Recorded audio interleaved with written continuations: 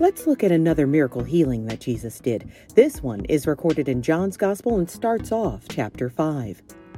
Afterward, Jesus returned to Jerusalem for one of the Jewish holy days.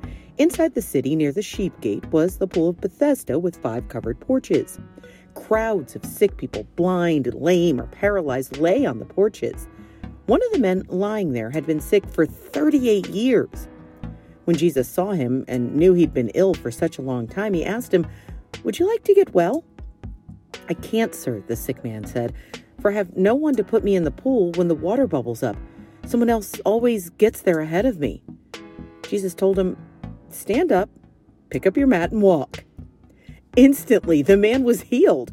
He rolled up his sleeping mat and began walking. But this miracle happened on the Sabbath, so the Jewish leaders objected. They said to the man who was cured, "You can't work on the Sabbath. The law doesn't allow you to carry that sleeping mat."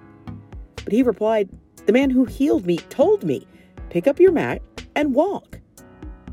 "Who said such a thing as that?" they demanded. The man didn't know, for Jesus had disappeared into the crowd. There are so many things to examine in this healing.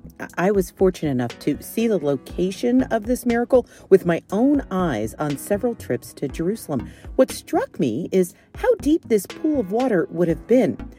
You see, I always pictured it like a backyard swimming pool, but it's more of a deep, cavernous cistern.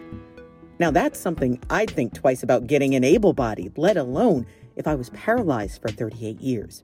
So it makes sense to me the frustration this man must have felt being so close to something that you believe can help you, but not being able to access it. The second thing that hits me is that the Jewish leaders totally missed this healing.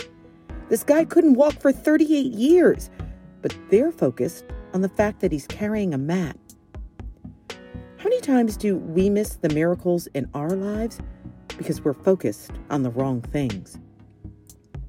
Thanks for joining us today, and join us again for another Manna in a Minute.